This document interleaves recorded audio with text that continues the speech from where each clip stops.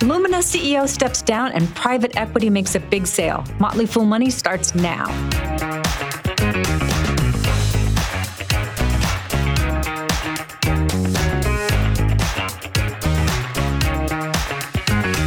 Welcome to Motley Fool Money. I'm Deidre Woollard. I'm joined in studio by Motley Fool analyst Jason Moser. Hi, Jason. How are you doing today? Hey, doing great. How are you? Doing good.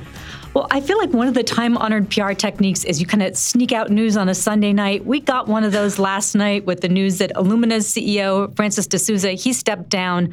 Illumina, they're a biotech company. They're focused on genetic testing. D'Souza, he's kind of been through it the last few months, really. He's been the subject of this activist attack from Carl Icahn, which he outlasted over the Grail acquisition. Not the first time we've seen a CEO go through something like that and step down. Was this the case of him just like outlasting that and then choosing his own moment to exit? It's possible. This has been quite the soap opera, though. And ultimately, you see what's gone on here from the inception of this acquisition, kind of buying back this company that they spun off. Does seem like there's a level of hubris that came with Mr. D'Souza that could have backfired on him. When you go through a deal like this, and regulators voice concerns, and you go ahead through with the deal, you close it, everything, you kind of go against regulators' wishes, right? They didn't. Right. They just sort of thumbed their nose at regulatory concerns there. I just don't feel. I don't feel like that's that's good for business, right? It feels like you're not necessarily in the position to be making those calls. And this is a big deal. It was an $8 billion acquisition. Illumina, a $30 billion market cap. It was relatively large in the context of the business itself. And so maybe this was a matter of him choosing the right time to get out, but it sure does seem like the activism was not playing in his favor, right? This, again, I go back to that word hubris. It feels like there was a level of hubris involved with this decision that probably backfired on him. Could it have swayed things had he just taken a little bit more of a conciliatory tone or exercised some patience? Maybe, I don't know, but it does feel like the regulatory concerns were justified in this potentially putting Illumina in a position where competitors really wouldn't have an opportunity to compete fairly with them. Yeah, and it was interesting to see immediately after the news came out, Icahn went to Twitter. He talked about the. He was sort of declaring victory. Then you had D'Souza. He was on LinkedIn talking about how he still believes the Grail deal will go through. So definitely had that soap opera element to it. So let's talk about the Grail deal. So this was what really had Icahn so upset. It's this cancer detection test. It's the former subsidiary, as he mentioned. The FTC said it was going to stifle competition. Illumina appealed. That was still going on. D'Souza, in that LinkedIn post, he was very much saying, he still feels like this is good for the company, even though, of course, he no longer has a say in that. What happens next? That's a good question. It does feel like there are some tones here. Save the the hubris, I guess. I would say it does feel like there's some tones here of Microsoft and Activision Blizzard, and then this has been going on for a while, and it's really tough to try to figure out exactly what the end game is or what's going to happen. But it does seem like the signs are pointing toward this not happening, right? I don't know that D'Souza stepping down makes any difference. I'm sure there's probably someone on the regulatory side that's maybe saying, I told you so. I don't know. But I don't know that this is a matter of having a different CEO or different leadership installed. Really, at the end of the day, this boils back. And you look at the criticisms that Mr. Icahn lobbed up in regard to this deal. It was generally the feeling that they're overpaying, which they very well may have. Valuation is somewhat subjective. But ultimately, this boils down to shareholders, right? This is something where it was felt that this is not a shareholder-friendly deal. This is not something that really plays into shareholders' favor. And so regardless, the CEO, I don't know that really changes the dynamic of this deal. And ultimately, it does go to sort of the risks of growth via acquisition, right? Illumina is... It's a company it's run into a little bit of headwinds there in regard to growth, and so acquisition is one way you kind of get past that. In this case, it doesn't look like this acquisition is going to work, and so then you got to go back to the drawing table and feel like, okay, well, what exactly are we going to do to spur that growth? I don't know that I don't know that this deal is going to happen, and I don't think change in leadership makes a difference.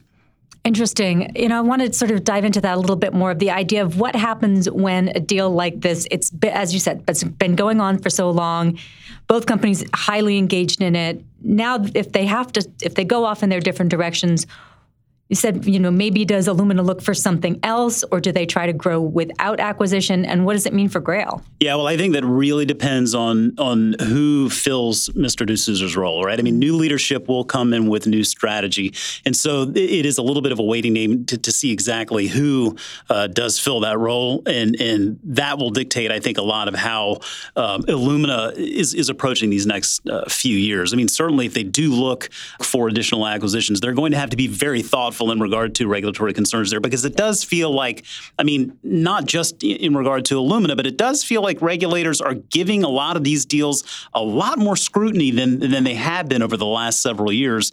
So maybe that is a little bit of a sort of a changing of the narrative there going forward, not just for Illumina, but for companies all over. Yeah, especially, certainly we've seen that in biotech as well with, I believe it was Amgen and Horizon. Well, let's talk a little bit about Carl Icahn. He's such a fascinating figure to me. There was that HBO documentary about him. Recently, that Hindenburg short report that claimed, among other things, that Icahn is kind of pumping up his dividend. He owns around 84% of the company. He doesn't take his dividend in cash, but it's got an attractive dividend yield. Since that report, the stock has been down dramatically. He's a fighter. Is he fighting too many things at once? It's possible. I mean, I would say probably so, but I think he likes that. I think that he's doing what he really loves to do. He has a long activist history for sure, and always seems to be in the headlines. There's no doubt this stuff gets personal sometimes, and I think that's really the biggest risk, beyond just spreading yourself too thin, which we see often with leadership. They kind of try to focus on doing too many things, and they don't do anything really terribly well. And I wouldn't necessarily put Icahn in that position yet, but it does seem like some of this stuff gets a little bit personal for him. You go back through the years, look at some of the battles that he and Bill Ackman have waged. I mean, it's difficult for that stuff not to get personal at some level, because they just start lobbing attacks against each other. And investing at the end of the day really is just one big disagreement, right? I mean, you got a buyer and a seller, and both parties think they're right. But I think that speaks to the greater risk in investing, not just for someone like Bill Ackman or Carl Icahn, but for us, right? I mean, emotions can be a real risk for investors, and it's important to be able to find ways to keep those emotions in check, because they can make you make decisions that don't necessarily take the long term into view. Yeah, and he's such he's very aggressive in his language too, in the presentations that he makes and things like that. So it always seems like he's got an axe to grind. And probably a little bit of hubris there too. I mean, I think there are a lot of good lessons that kind of come from these. We often talk about the way we invest versus like some of these things you see in the headlines, and these folks are playing a different game, right? We're not playing the same game, and so it is. Maybe there is an attitude and a level of hubris that is required for what they're doing, but regardless, it can all lead to potentially bad decision making, or at least some short-term focused decision making, which oftentimes doesn't work out well. Yeah, it's true. Well, let's move on to some M&A news. We kind of get those on Mondays too. We've got NASDAQ acquiring Adenza. So Adenza, if you've never heard of it, a lot of people haven't heard of it. Deal for $10.5 million. So Adenza, it's actually a mix of two companies that were acquired by Thoma Bravo, which is a private equity firm. It's Calypso and Axiom SL. Both of them are regulatory. One of them regulatory software, one for brokers, it seems, and one for sort of the more bankers' financial end. Tell us a little bit more about what this deal means. Yeah, it's funny. We usually see this going the other way. The news is always that Thoma Bravo is acquiring another one of our favorite software firms. Right. I still remember the day they acquired LA May, and I was a little bit salty about that one. But this is just an interesting combination. I think you go back to 2020. Bravo acquired Axiom SL. Then in 2021, or it was around that same time, they had acquired Calypso, but they ultimately they they merged Calypso and Axiom SL to become Adenza, and Adenza, software firm that helps manage trading and risk management and post-trade processing, along with technology that helps streamline reporting to regulators. I think that's an important dynamic to the business, because when you start bringing regulatory reporting, regulatory framework into the mix, that can become a little bit more of a competitive advantage, particularly in the world of finance. Again, it does feel like while we normally see Bravo making the acquisitions, it's always interesting to see this news when they're actually selling something and realizing a bit of a return on their investment. Well, and it's interesting, too, because Thoma Bravo, they pick up around 15% of NASDAQ in the deal because it's a cash and stock deal. So that is absolutely significant as well. But really thinking about where NASDAQ is going, it seems to be in the middle of kind of a push. It's kind of becoming maybe a back-end fintech provider. Is that necessary for NASDAQ if it wants to expand as a company to kind of bring in these other aspects of a business? I think it's going to help. I mean, we talked earlier about just the risks of acquiring growth, but in this case, I think this is a complementary business. When you look at NASDAQ before this deal, I mean, NASDAQ, it's a very transaction-centric business, and that comes with a level of expenses. And you can see that in their market platforms, which make up the lion's share of the revenue before the transaction expenses. But once you back out those transaction expenses, it becomes more on par with their capital access side of the business. So this is going to be something that helps sort of diversify them away from that exposure to just the transaction side of the business. So ultimately, I think that's a good thing. It's just a matter of whether they can make this integration seamless. That always is a risk that comes with acquisitions, but generally speaking, it seems like it's a complementary merger here for these two. Well, Thoma Bravo, they're sort of fascinating because they've been really aggressive the last couple of years. As you said, they've bought up some of the companies that we've liked. And they've also been doing this thing where they've been pairing up certain companies. So we see this with this one. They did something similar with Magnet Forensics and Grayshift. They're combining that into a new company, still private for now. But does this deal sort of shift that maybe Thoma Bravo is now done with the acquiring and maybe starting to start selling off companies? What do you think might be happening here? It's possible, but just given the nature of Bravo's business, I mean, this is kind of what they do, right? I mean, as a PE firm, they have better than 75 portfolio companies today. They manage around $130 billion in assets. And because they specialize, right, they're so focused on this software side of the world. I mean, they have a level of expertise that they've really built throughout the years, and so they can see businesses that may make sense being together versus businesses perhaps that are separated. So you see them maybe making a couple of acquisitions, combining these businesses and creating a little bit more of a value proposition, a bit more of an attractive asset. I mean, if you look at just the numbers, I mean, Bravo bought Calypso for around $3.7 billion. They bought Axiom for around $2 billion. So you look at this acquisition today, they're selling for around $10.5 billion. I mean, clearly that's a nice return on that investment in a very short period of time. And I think you attribute that partly, at least, just to their expertise in this space. So kind of the nature of their business model, right? You find attractive assets at attractive prices. You have a strategy in place. You buy them. And at some point, they want to realize they want to realize that investment, right? Realize the gain on that investment one way or the other.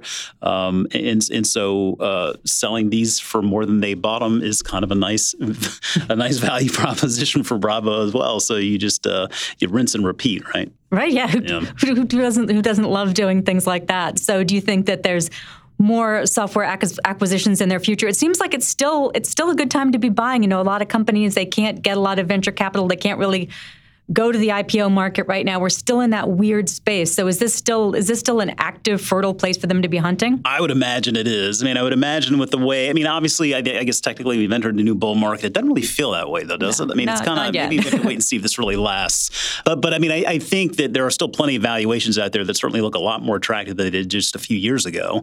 And in that regard, I would imagine they are absolutely taking a very close look at a number of businesses. And it seems like they're going to have a nice little cash infusion here very soon, where they'll be looking to put some more of that money to work. So I would not be surprised to see them making an announcement of an acquisition or two here before the year's end. Makes sense. Thanks for your time today, Jason. Thank you.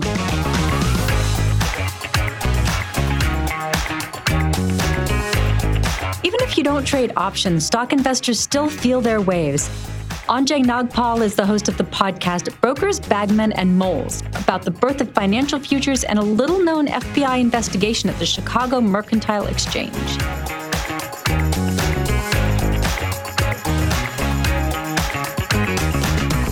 Can you set up the era of the Merc before financial futures were even trading there? The Chicago Mercantile Exchange and the Board of Trade, they started out as agricultural exchanges.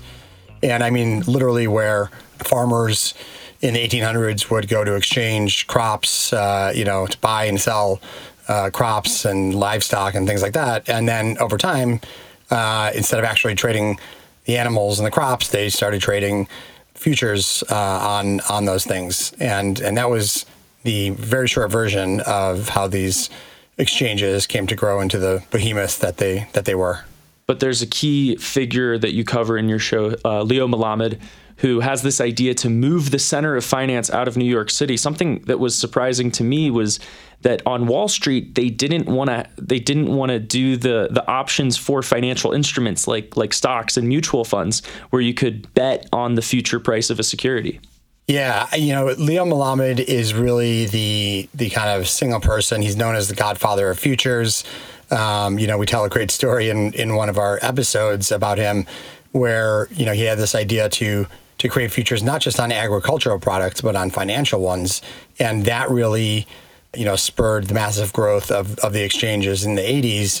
And it was a study that he commissioned by Milton Friedman that actually convinced his fellow exchange executives and other people to allow him to do that. So it's a really, really fascinating story.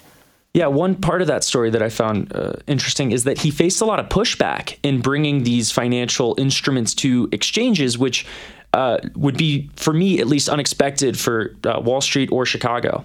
Yeah, look, I think no matter what industry you're in, there's people that are a little bit afraid of innovation, right, and are a little bit afraid of evolution. But Leo is definitely a forward thinker, but he got his point across. So I want to get into some of the trading itself, because you talked to some people who knew Leo, and you would think a guy like this would be an excellent trader because he set up the game. And while you met many traders who might have had an edge in somewhat savory and unsavory ways, Leo didn't necessarily have an edge trading securities on the game that he created. Yeah. Well, so first and foremost, we haven't obtained, all the information about trading is anecdotal. We haven't obtained any trading records for him, but it's anecdotal from a lot of people, and so we can infer that was the case, that he didn't make a lot of money trading at all. In fact, quite the opposite of what we heard many times. But the other thing that says about him is that he wasn't taking advantage of his position. He wasn't getting inside information from DC, as was accused or rumored to be accused around this time. He was a gambler, was a trader, traded a lot apparently, and like you said, creating the products didn't help him. I mean, the market is. As your listeners know, the market is hard and it doesn't favor anyone. But the thing that really seemed to work to his disadvantage was that he was very emotional about his trades. Yeah, that's the story we heard from several of his former employees. And I think Warren Buffett definitely is the kind of embodiment of the opposite side of that coin, who will tell you not to get emotional. So if you're a trader or an investor, I think one thing you really have to think about is your edge. One trader you spoke with was Louis Bolsolino, and he said that his edge was temperament, the ability to stay calm when others were panicking. Do you think that was the most important edge for a lot of these traders? What were the edges that you encountered in reporting your show? Certainly, staying calm while others are panicking is very important. And I've experienced that myself, and many great traders will tell you that. There are certain other aspects, certain other characteristics that make someone a great trader. Especially on those exchanges, though, it was really the set of skills that you needed to be a good trader on the floor of the exchanges is very different than the set of skills needed now, and we could talk about that in a second. But at the time, it was really kind of like, almost like being a good poker player. You had to know how to read the room, right? So you can kind of see So, for example, if you're standing next to a big broker and he gets some like really big order, his eyes might go wide, or he might get a little nervous, or he might start kind of looking at his biggest local traders that he's going to trade with. And so you can kind of pick up on, oh, this guy's got something, like there's an order coming into the pit, like, and it looks like it's going to be a big one. And you also can keep track of things. So if there was let's say Goldman Sachs came in and bought a bunch of futures in the S&Ps, well, now that they're long, and at some point they're going to probably unload those. So kind of keeping in mind, which customers have what positions is also another one. But just really thinking fast, reacting fast, reading a room, and being incredibly aware of your surroundings is what made Lewis a great trader, and what made a lot of great people great traders on the floor of the exchange. Yeah, it seemed to be that ability to process a lot of information that at the same time, and that would be information that someone who's outside of the trading floor wouldn't necessarily have. And you can see how the game changes a little bit. You were a trader at the Merc from 2000 to 2005. How did you see that sort of trading change throughout your career? And then we can get to how it continues to change today. Yeah, I mean, I was there during a time of great transition, and I traded options rather than futures. And options are really complex. The pricing of options is an art and a science that involves understanding calculus and kind of multivariable calculus at that. So trading evolved a lot during those years because, first of all, they were starting to go electronic, right? So at least trades were being entered as opposed to being written by hand on a card. They were now being entered into little computers and kind of memorialized instantly. And that's a big part of what was wrong at the Merc and the Board of Trade for so long. It was hard to create an audit trail for a trade because the rules said that you had to hand in these like trading cards of what you did at the end of the day, or in that time period kept getting shorter. So then it was 15 minutes, and then it was, a few minutes, and then it was, pretty instantaneously, which makes sense. Like you want to get those, if you're going to be able to regulate a trading floor like that and open outcry trading, you got to have an audit trail. You can't just, hand in a bunch of cards at the end of the day and expect nobody to take advantage. So what exactly was the FBI looking for on the floor of the Chicago Mercantile Exchange? So what they claimed was that they were trying to catch brokers stealing from their customers. That was the claim. But what we reveal in our show, if you get to the last few episodes, is that they were actually there for more than that. When it comes to brokers stealing from their customers, it's a really hard thing to prove because there's so much happening at once on the trading floor. So trying to trace trades by sitting next to someone and having a tape recorder in your pocket is really hard, and it was hard to prove in court.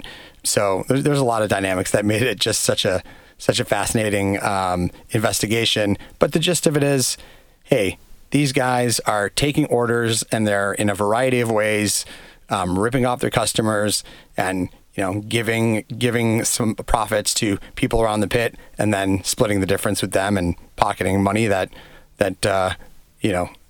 is being stolen from customers.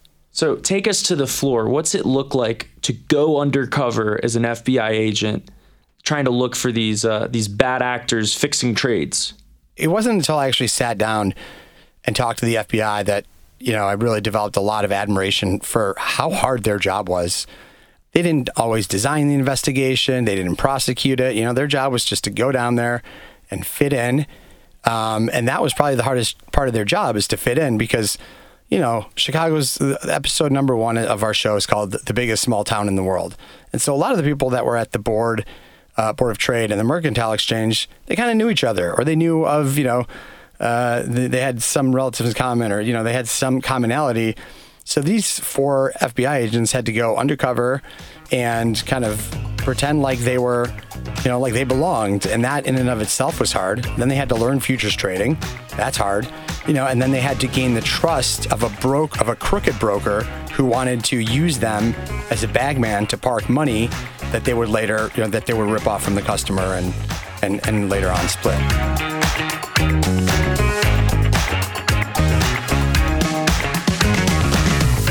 As always, people on the program may have interest in the stocks they talk about, and the Motley Fool may have formal recommendations for or against, so don't buy or sell stocks based solely on what you hear. I'm Deidre Woollard. Thanks for listening. We'll see you tomorrow.